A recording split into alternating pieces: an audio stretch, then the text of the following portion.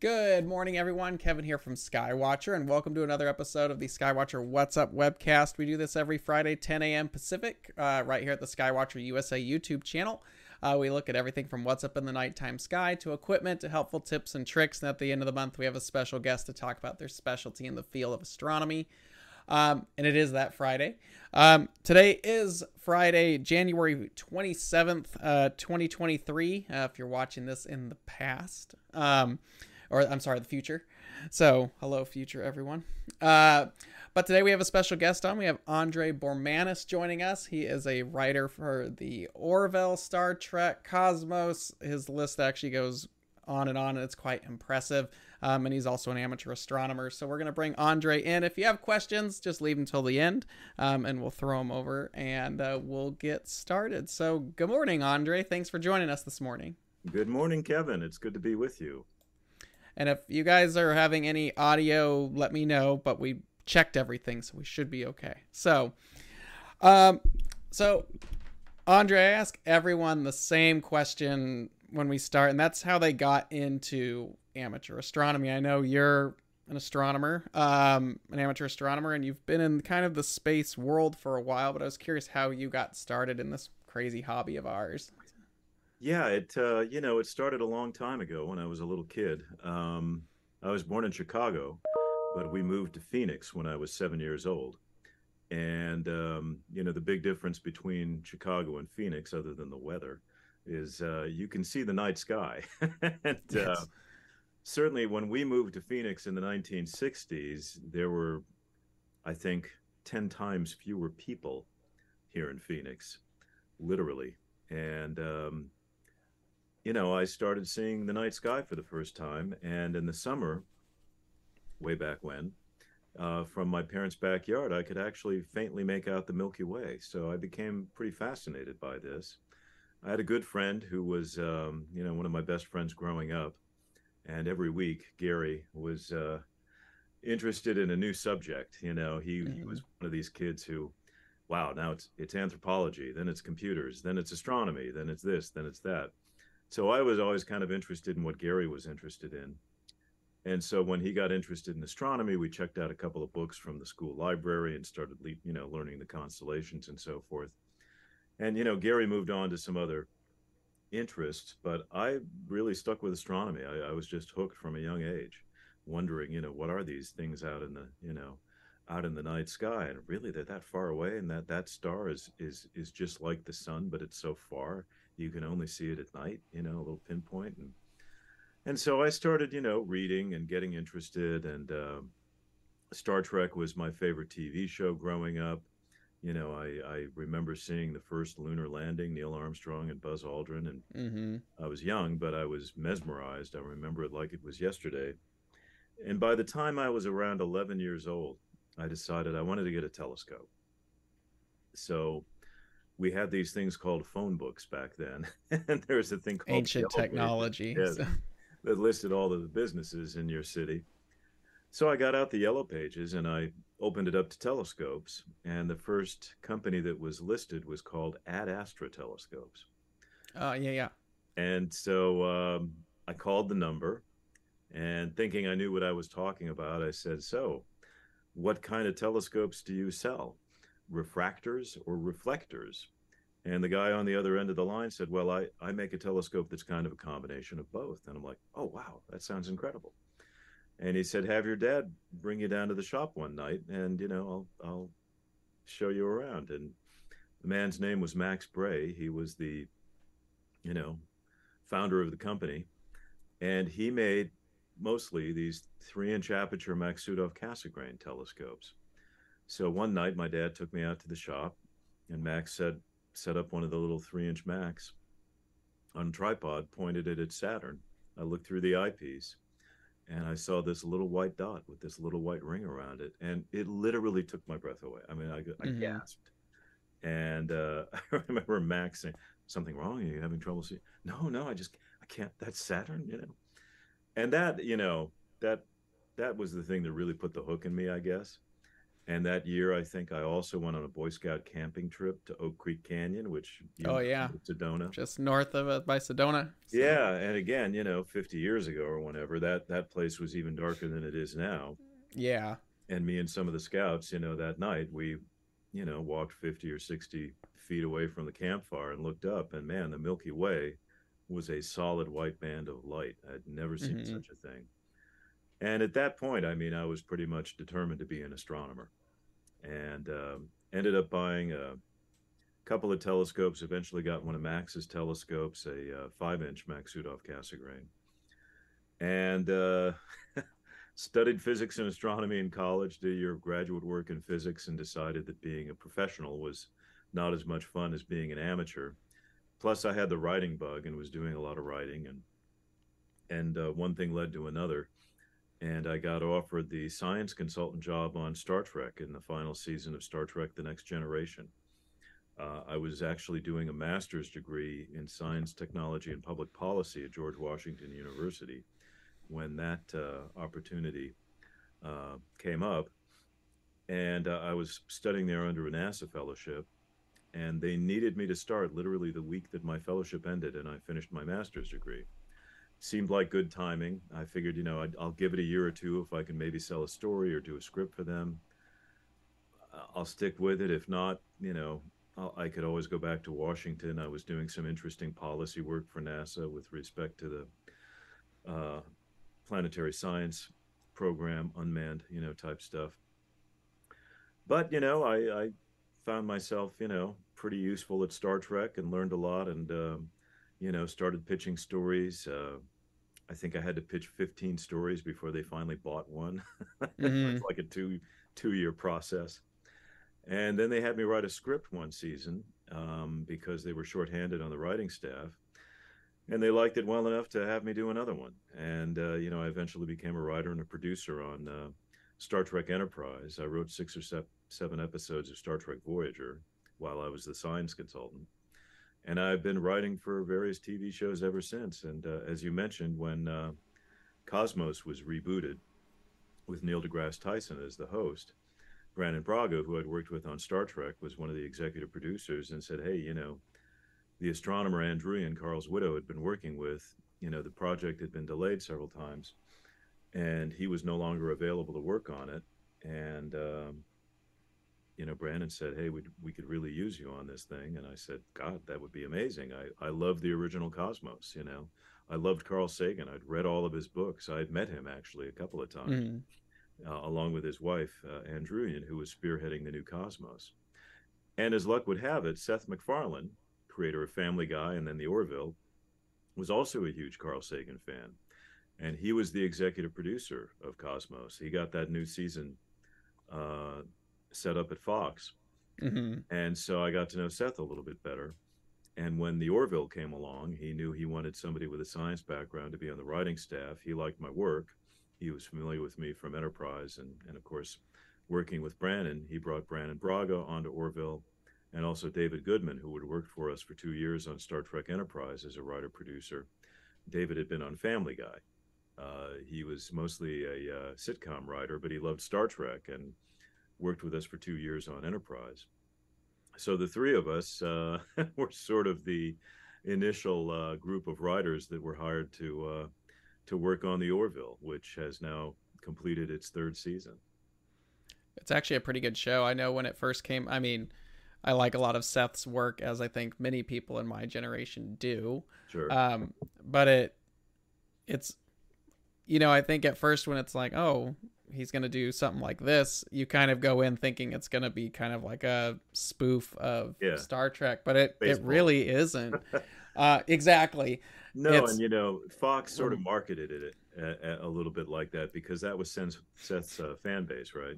mm-hmm, They highlighted the comedic elements, and Seth had never intended it to be a straight comedy. It was a drama with some comedic elements.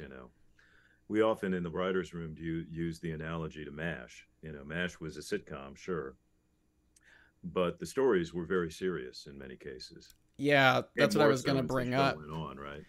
So, Was you people guys hit forget, some major topics? yeah, So and the original Star Trek had a lot of humor in it.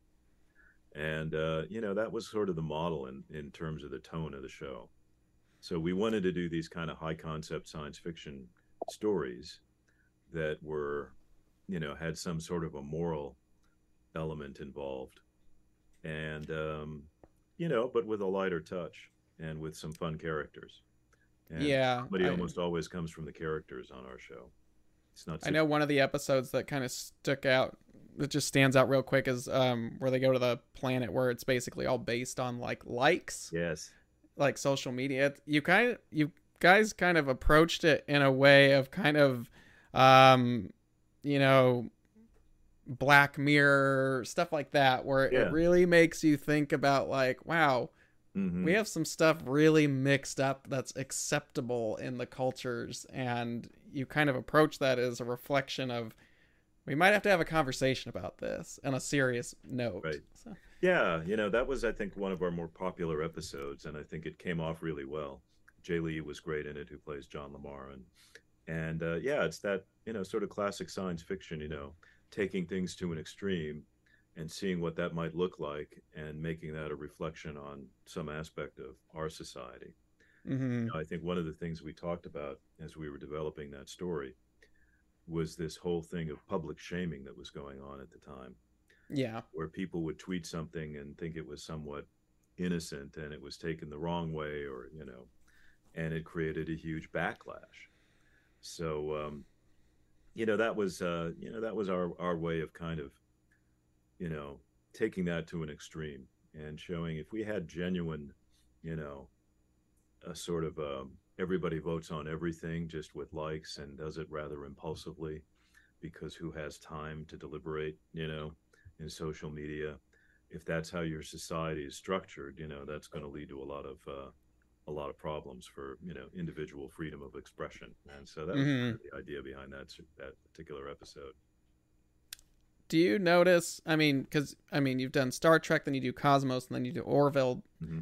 Obviously, Star Trek and Orville are similar mindsets of kind of where you're at with things, but obviously Cosmos, that's extremely scientific based. That's what it is. Where Yes. Star Trek, you can kind of play a little bit Yeah. with science fiction. Do you notice that when you're writing episodes for other shows, it was a different approach when you're talking about Cosmos? Oh, absolutely.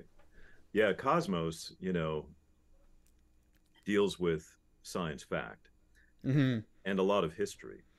The historical development of modern science is a big theme that runs throughout all of the Cosmos series.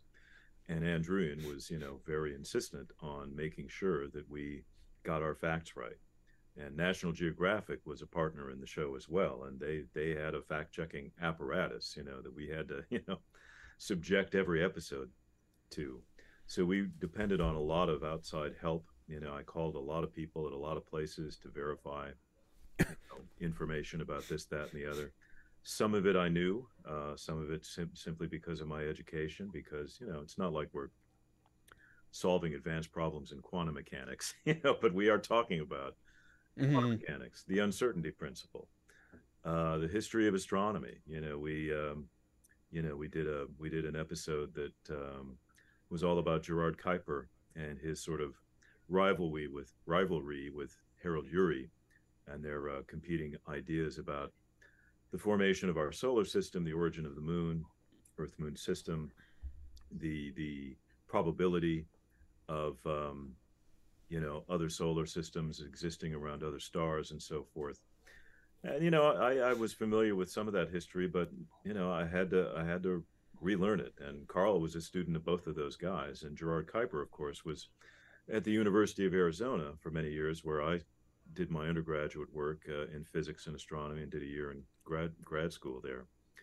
So again, I knew the names, I knew the basics, but the history and the details, and Kuiper's work on Beta Lyrae and the contact binary systems and so forth. Yeah, that was something I didn't know in great detail, and it was a real pleasure to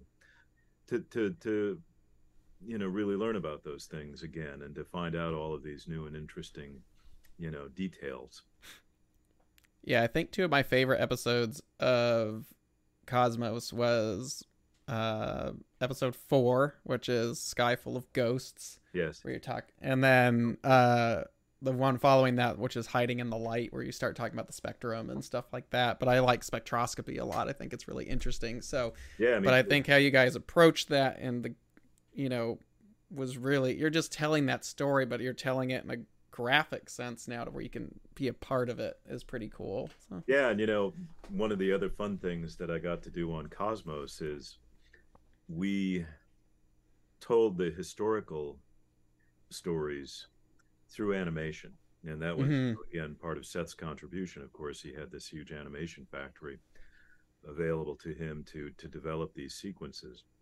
On the original Cosmos, they did it with actors, people in tights and period thespians, and that's a little, it's a little dated, I think. So we thought, hey, let's do this interesting, animation, approach. And when we did an episode about Michael Faraday and the history of electricity, one of the things that Anne wanted to show was, how Michael Faraday came up with the idea of the electric motor, and also how he discovered the connection between magnetism and light through something called Faraday rotation. I don't know if you're familiar with that, but basically, if you have polarized beam of light traveling through a sufficiently intense magnetic field, you can, change the angle of rotation of the polarization. And we wrote this out and described the experiment that Faraday did to demonstrate this phenomenon. And the animators were like, "What the hell are you talking about? We have what are we supposed to draw here?" Well, we started to explain it, and then one of us, maybe me, came up with the idea that, it'd be a lot easier if we just built some props and set up the experiment and had, somebody walk through that experiment. And so we did. We created, a mid-19th century, electromagnetic coil, got a Nicole eyepiece and a prism and this, that, and the other, and a battery, and none of it was actually working, but it looked right. And I set it up. We shot this in New Mexico. We were on a sound stage. So I set up the coil and the prism and the this, that, and the other. And then I put on a 19th century top coat, and I played Michael Faraday.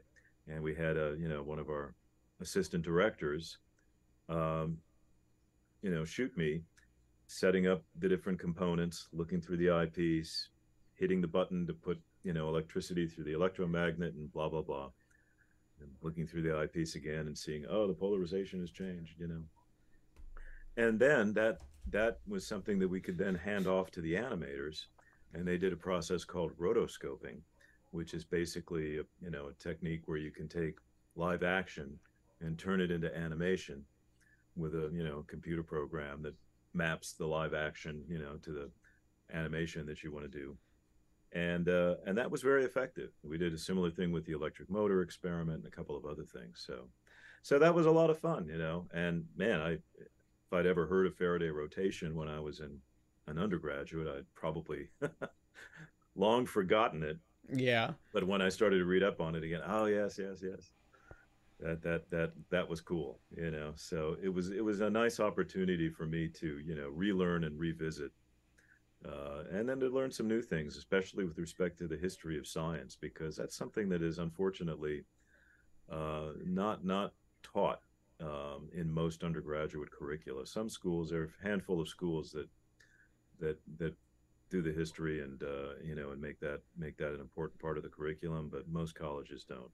You hear most of the time it's just yeah, here's the concept, this is what it is, that, but blah blah blah, but you don't get to how we got to that point. Exactly. You find that your writings and you helping with these different shows have helped like inspire new generations of people to kind of get interested in science, whether it's through, because that's kind of a unique stance where you're at is right. Yeah, you could be an amateur astronomer, but through your workings in pop culture, you're actually kind of feeding back into that world again.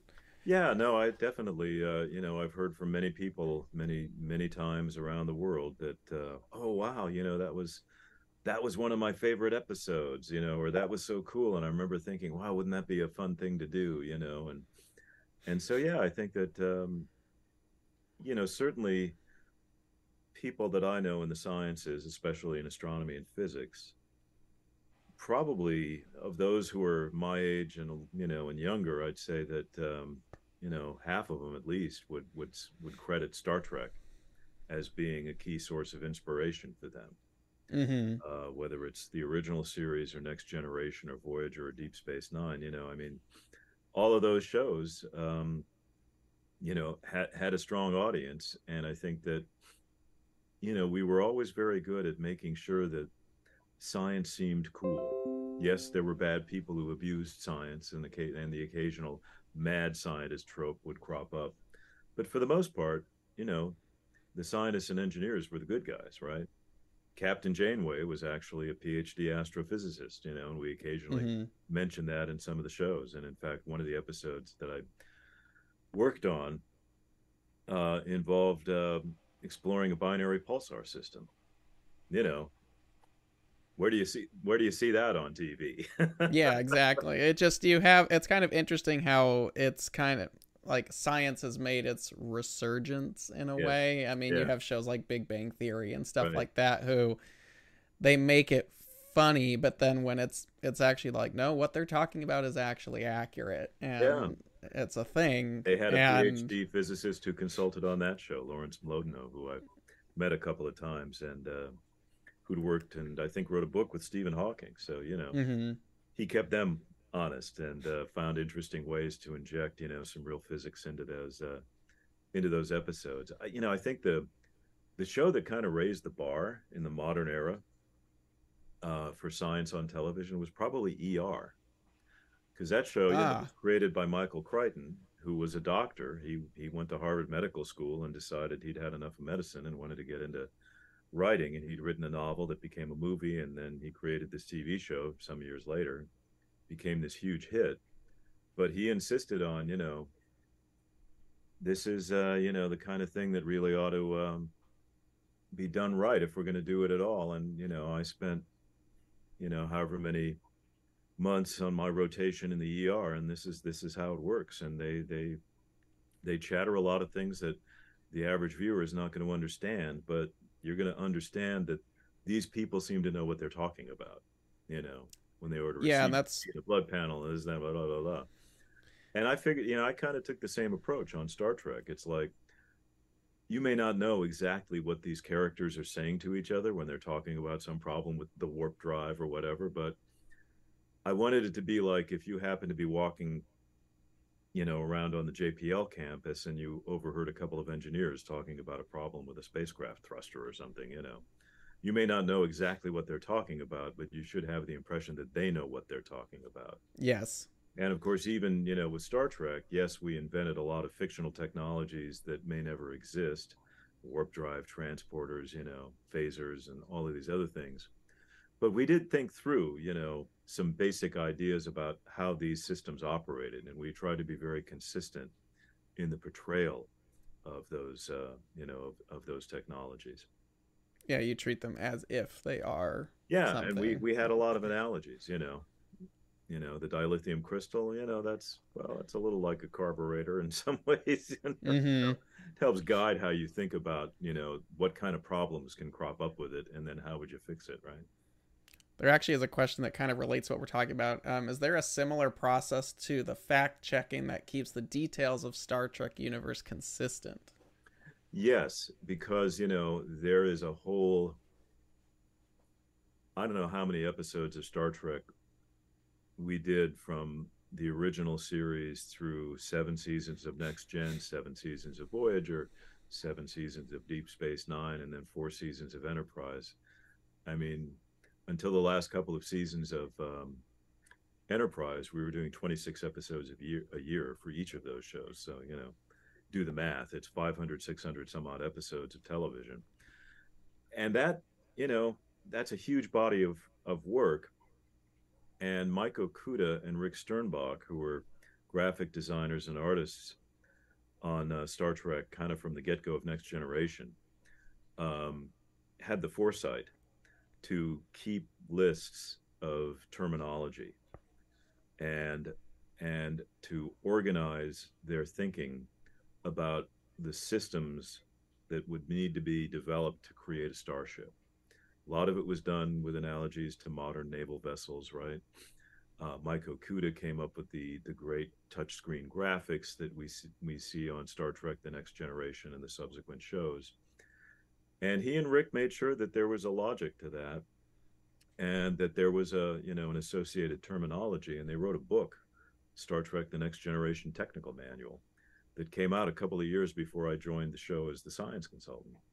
And that was my Bible. That book was my go-to resource for making sure that, when some tech problem showed up in an episode and it involved some system on the ship, I went to that book. And if I didn't know it already, being a fan and having watched every episode multiple times probably, I would make sure, oh yeah, we call that the phase compensator, or that's a nation particle, that forms the core of our phaser beams on the ship, and so on and so forth.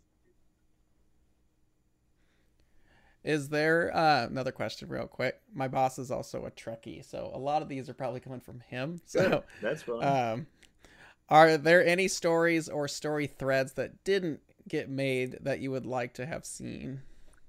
Oh, sure, lots. It's been nearly 20 years since I last worked on Star Trek, which is kind of an amazing thing in and of itself. But I know something that I pitched on Star Trek Enterprise, which was a prequel, of course, to the original series, took place like 85 years before the Kirk and Spock era. We wanted to revisit some of the implied history of the Star Trek universe. People have written a lot of novels and short stories and so on about the history of the Federation and, possible histories. None of that stuff was what we would call canon because it didn't appear in an episode, and we didn't necessarily draw from a lot of that material, although we did have two writers on staff our fourth season, Gar and Judy Reeves Stevens, who were terrific writers, and they wrote some of the best Star Trek novels, and one of their books was kind of about the history of the Federation. So, they fed some of their ideas into those shows in our fourth season. But one of the interesting ideas that I was pitching for a potential fifth season, which never happened, was I wanted to dig into the history of the Cloud City in the season 3 episode of Star Trek: The Next Generation, where the elites all lived in this gravitationally suspended city in the clouds, and the working class was all down digging in the mines to get the materials that were needed to keep the people in the city stratos um, happy and well fed and so forth. And I thought, wow, this would be kind of cool. What did that place look like 100 years ago when it was first being built? What kind of a story Mm-hmm. did we tell there? And obviously we had better visual effects, and on Enterprise, certainly, by the fourth season, that compared to what they had available in the 1960s. So, that was one of many ideas that had been pitched that we were looking to explore in a potential season 5, which unfortunately we never got. Yeah. Just kind of shifting away from astronomy and more to your writing side of things. For someone who's maybe getting started in writing, obviously I've tried to write stuff before and I have my own ways of going about it.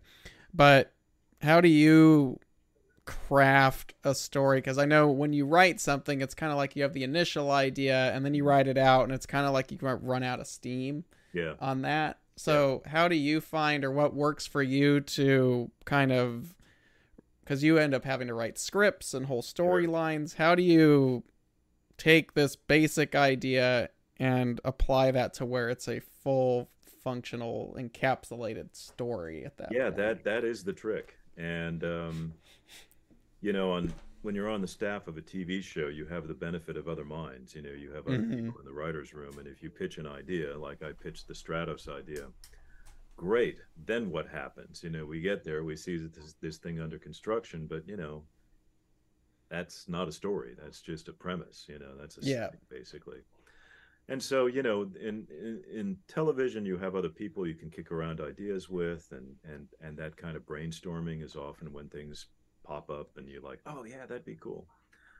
One of the best pieces of advice on that I ever read, Stephen King wrote a book called On Writing, and he made a very good point in that book, which is he said that I know I've got a story that is going to work when I've got two stories.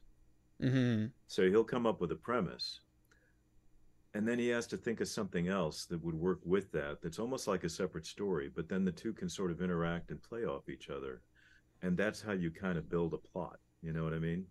Mm-hmm. Really have to, kind of stretch your mind a little bit. And I've, in any number of times, I'll come up with a premise, I'll write it down, file it away. And it's not until weeks or months later that I go back and revisit it. And then I think, oh, I could bring this other element in. And then that gives me enough of a dynamic to create a story. You've always got to find an element of conflict. You've got to have two people with different goals, who are butting heads and so forth. So, ultimately, I think that, writing is its own sort of magic, and it's in a weird way. Um, I always have to start putting stuff on paper or, on my computer screen. I almost never write longhand anymore. Sometimes I do, but, mostly it's sitting down at the computer and I start typing, and that kind of gets the wheels turning. And then I try to bring in a character and I try to put myself in that character's shoes and think, how would they react? What would they do next? Now, I got to one of my favorite writers of all time is Ray Bradbury. He was probably my favorite writer growing up. And I got to meet Ray a few times and work on a couple of projects with him. He wrote a book called Zen in the Art of Writing that's also a very good, advice to writers kind of a thing. And his process was, he said that, he didn't really know where his stories came from.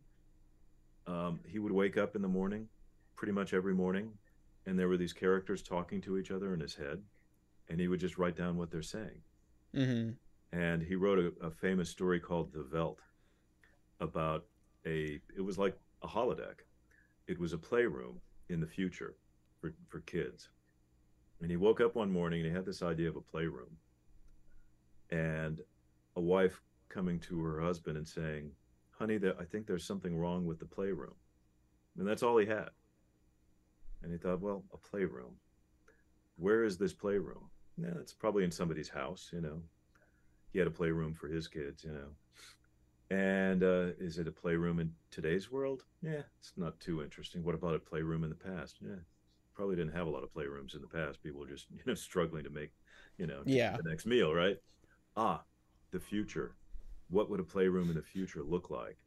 Television would be nothing but television screens. And the kids, whatever they imagine, would show up on those television screens.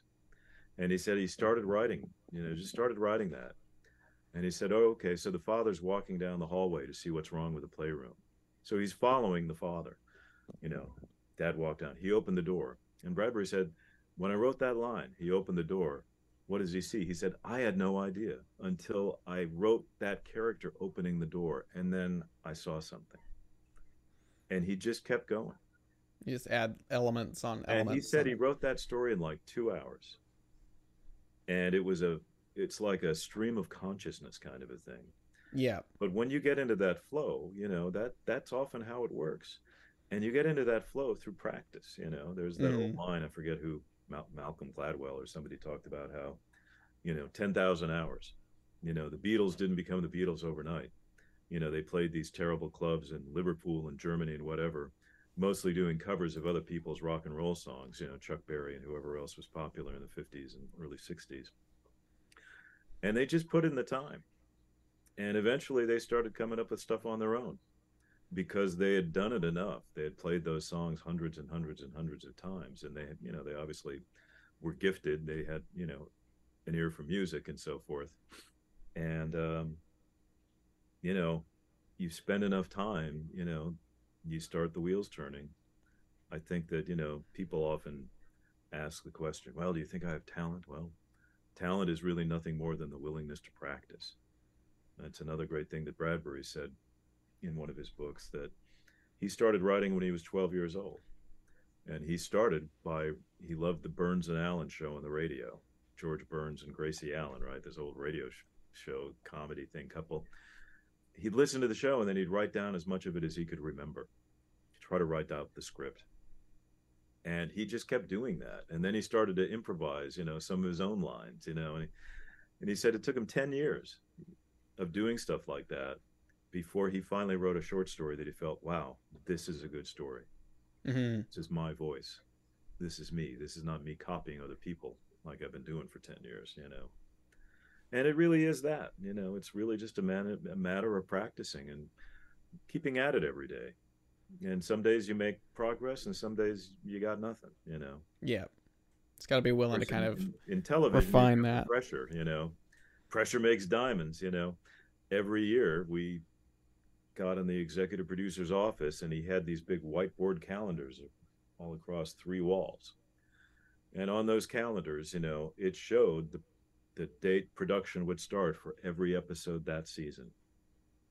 And we knew, if we're starting the writer's room in April or May or whenever we started, that, on September 4th, we've got to have a script delivered for episode 6.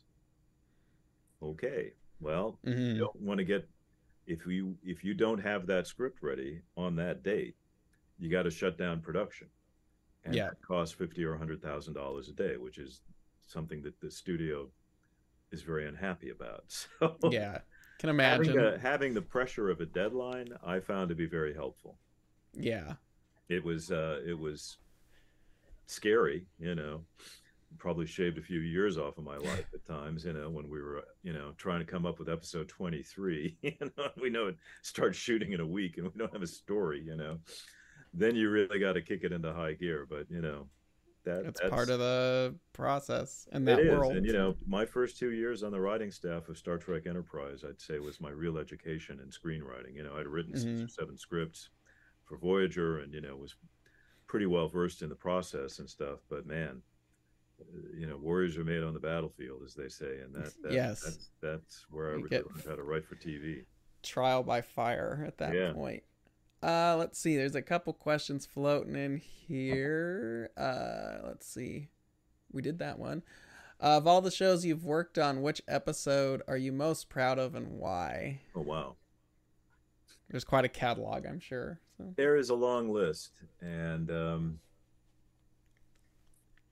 Brandon Braga and I wrote an episode of Star Trek Voyager called Human Error that was about 7 of 9, kind of having... She started to try to imagine on a holodeck what life as a real human being would be like, where she would have none of her Borg implants. And she started to have these little malfunctions, and she went to the doctor, and he couldn't figure out what was going on.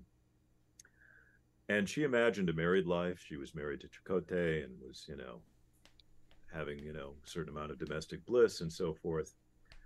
Well, what she discovered is that by even imagining that kind of a life completely cut off from the collective, it triggered a kind of a fail-safe mechanism in her deepest, Borg implants. And if she kept down this path, it would eventually kill her. Mm-hmm. And it was the Borg's, awful, underhanded, tricky way of making sure that if somebody strays from the collective and is separated, that they can never really be apart from the collective. They can never really reclaim who they are. And, 7 of 9 was kind of like Data, a little bit of a Pinocchio character, the wooden boy who wants to be real. Mm-hmm. But they can never quite get there. And it was a very poignant, and touching story. And it was, I think, very well received. And Brandon and I were both very proud of that. I wrote an episode of Voyager called Waking Moments that I enjoyed very much, where a race of aliens believes that when they're asleep and dreaming, they're in the real world, and the waking world is just a shadow of that. And they are very suspicious of species that think the waking world is real. And we get entangled with them, and they put us into a collective dream state. But the crew doesn't know that. The only one who knows it is Chakotay, because he's capable of lucid dreaming.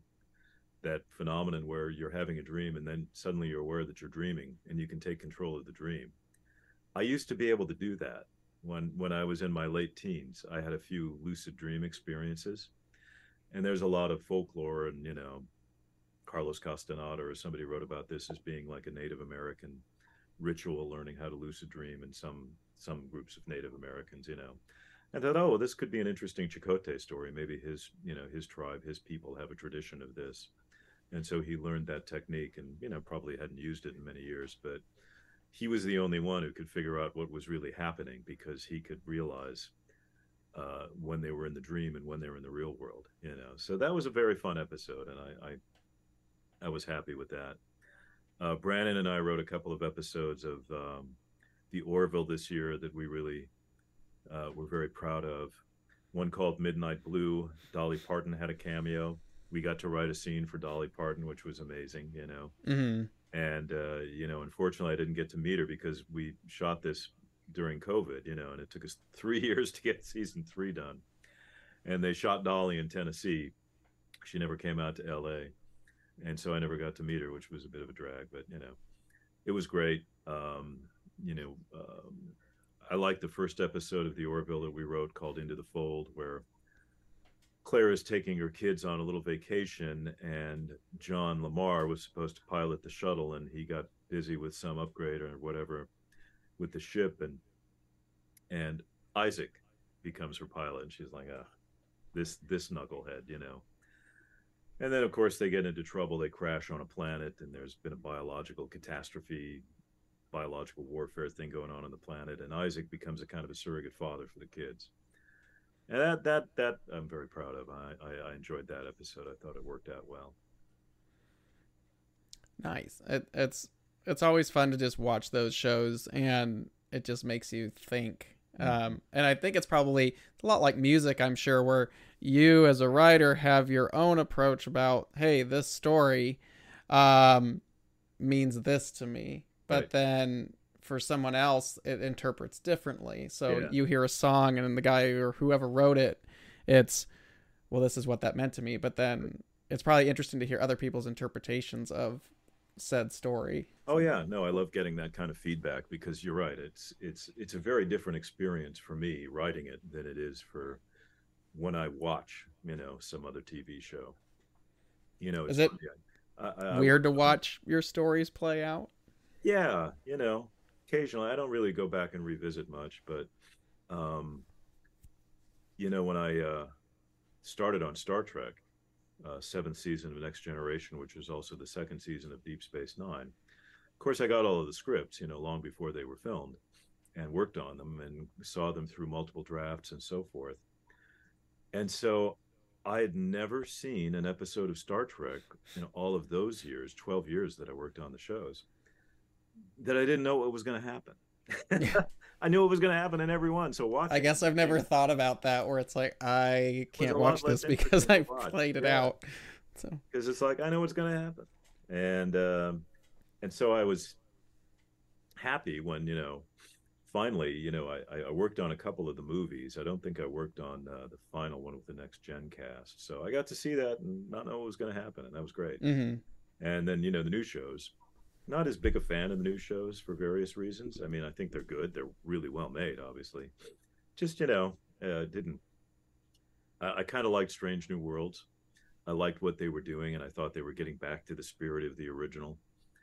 But I guess having worked on it for so long and having my own sort of preconceived ideas about what Star Trek, should look like and how it should be and so forth, I hate to nitpick, but that's kind of where my head goes. It's like, yeah, I would have designed the ship a little bit differently. I would have done this. I would have done that, and that's just, I enjoy Ron Moore's show For All Mankind. I worked with Ron on Deep Space Nine, and great guy, great writer.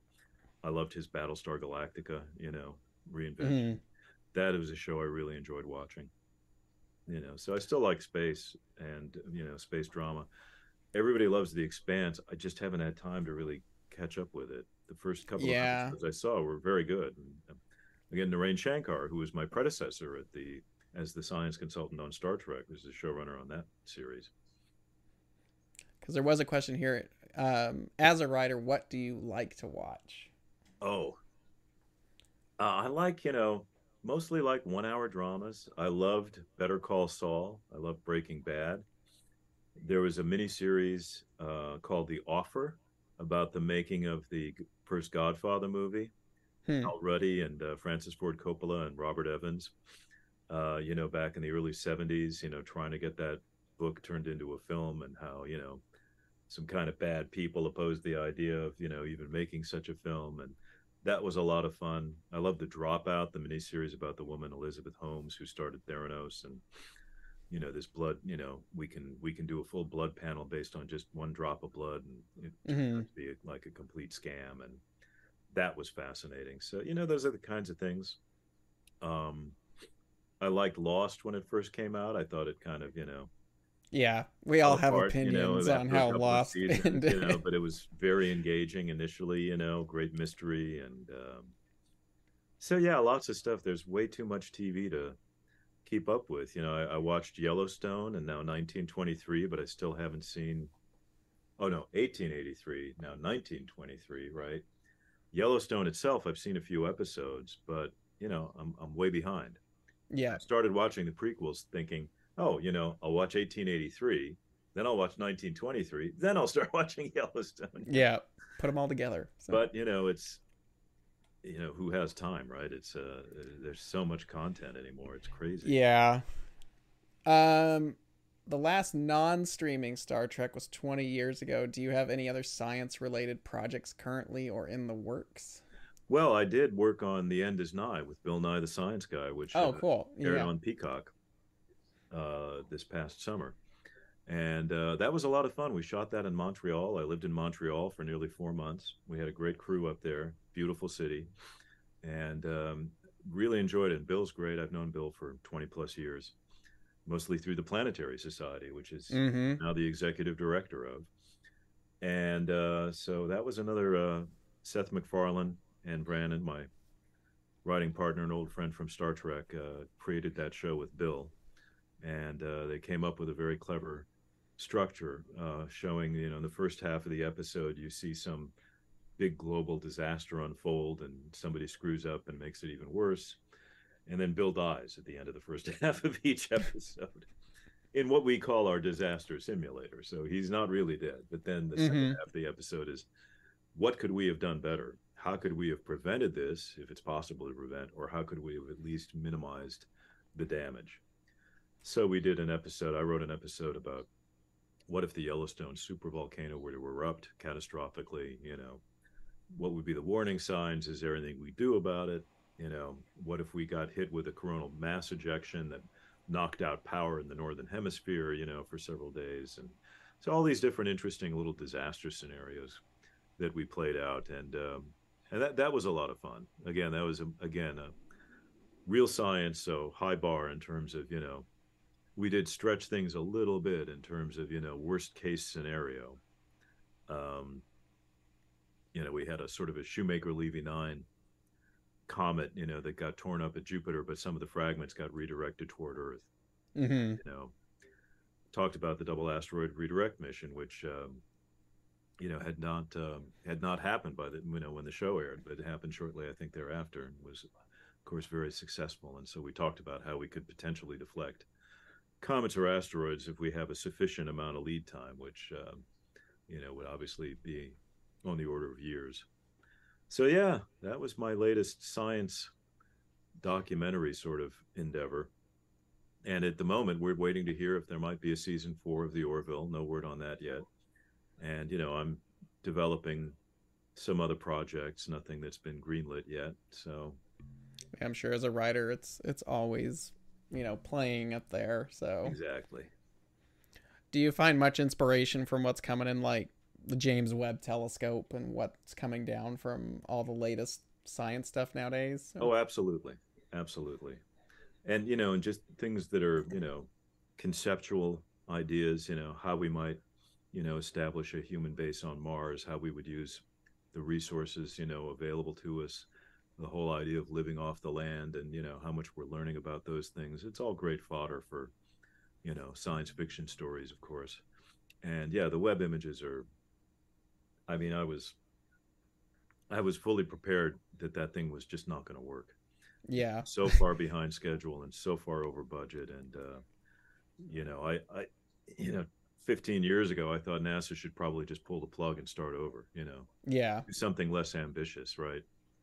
Maybe you know, maybe a 3 meter or a 4 meter mirror or something that doesn't have to be folded up, you know, like origami and whatever. But man, did they pull it off? And I'm so thrilled. And in fact, two astronomers I worked with at the University of Arizona, George and Marcia Ricci, husband and wife, infrared astronomy team, developed, I think, the NIRCam instrument for that Hmm. telescope. And I'm so thrilled for their success because they've been doing astronomy for 50 years.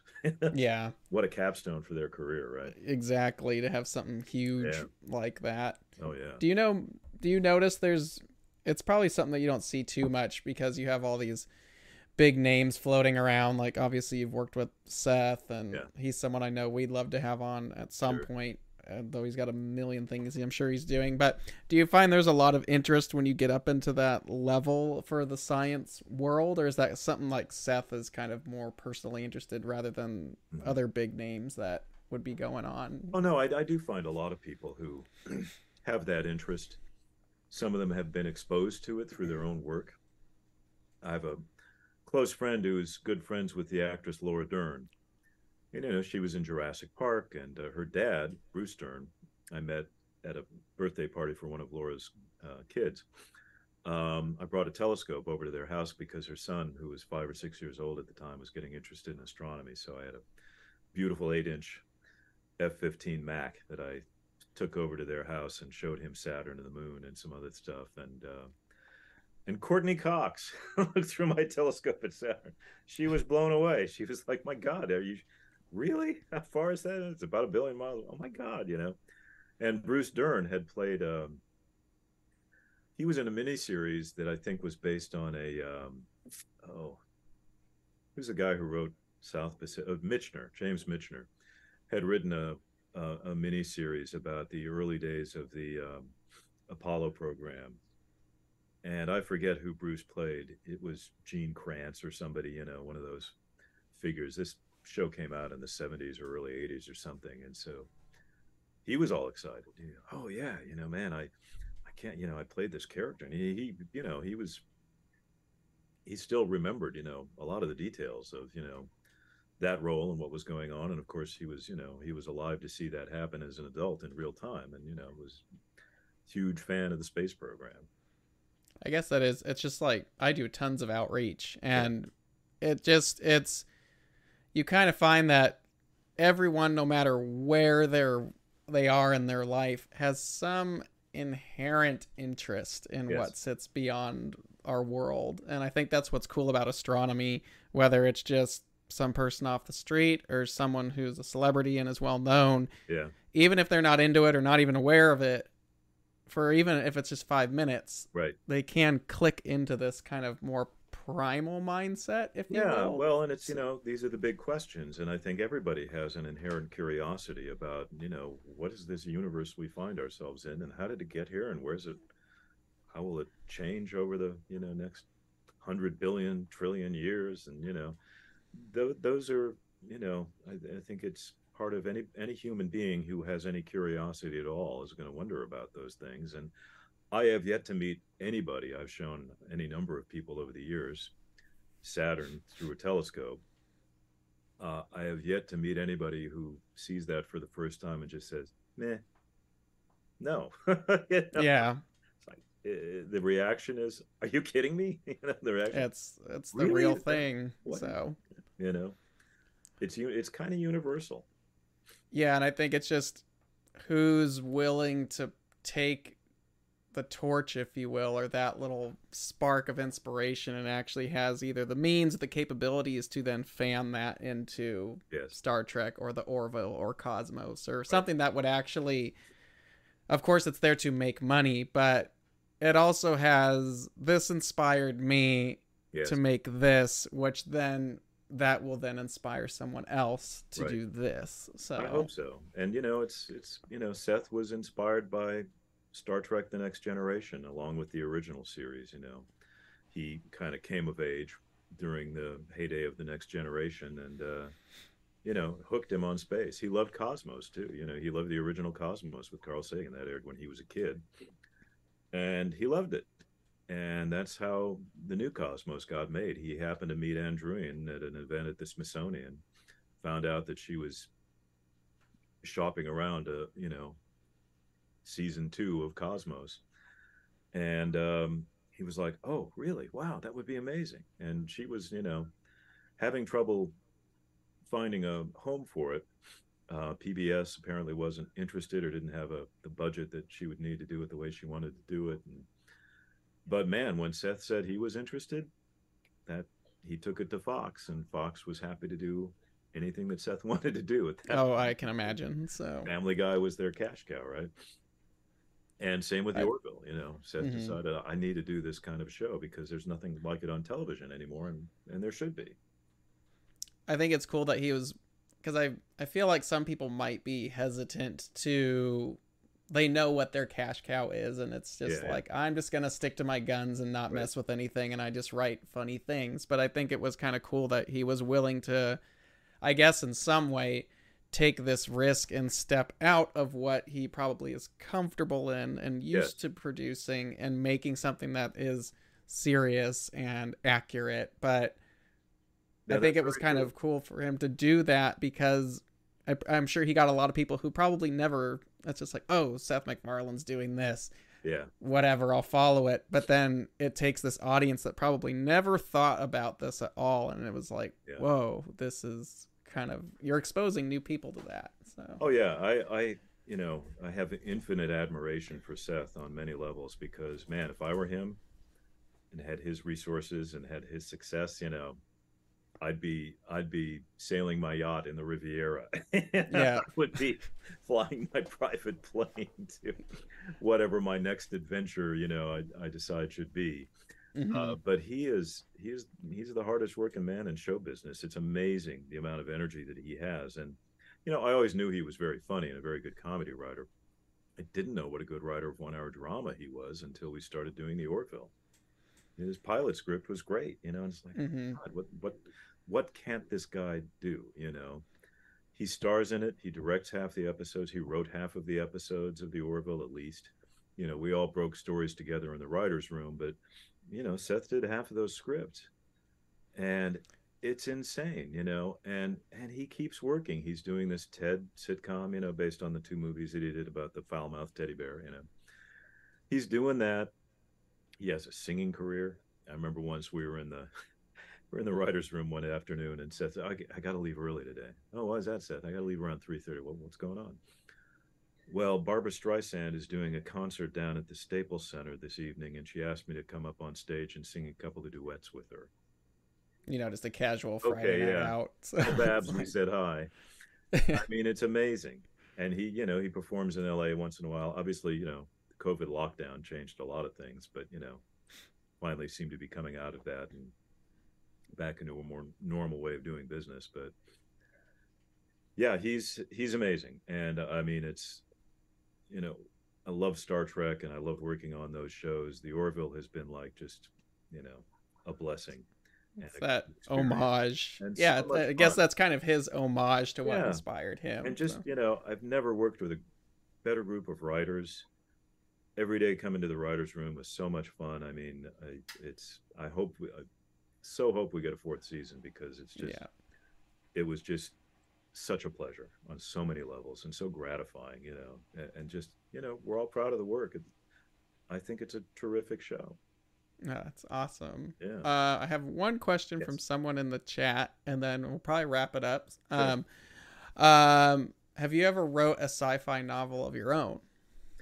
Um, I am in the process of, I wrote a pilot for a TV series some years ago. Got a lot of interest, but nobody bought it. And then my manager hooked me up with a company that they mostly had done some, I guess, documentary and reality TV stuff, but they were also publishers. They published some magazines and books, husband and wife couple. And they read a lot of scripts that didn't get made, and they were like, wow, this is such a great script. But, takes more than a great script. I mean, there's all sorts of things that have to fall into place for a TV show to get made. It's a very, very, you know, long shot kind of a process. But they thought, hey, we've been in the publishing business. And they asked this one writer who'd written a screenplay that they really liked, would you be interested in trying to turn this into a novel? If you do, we'll publish it. And that guy said, great.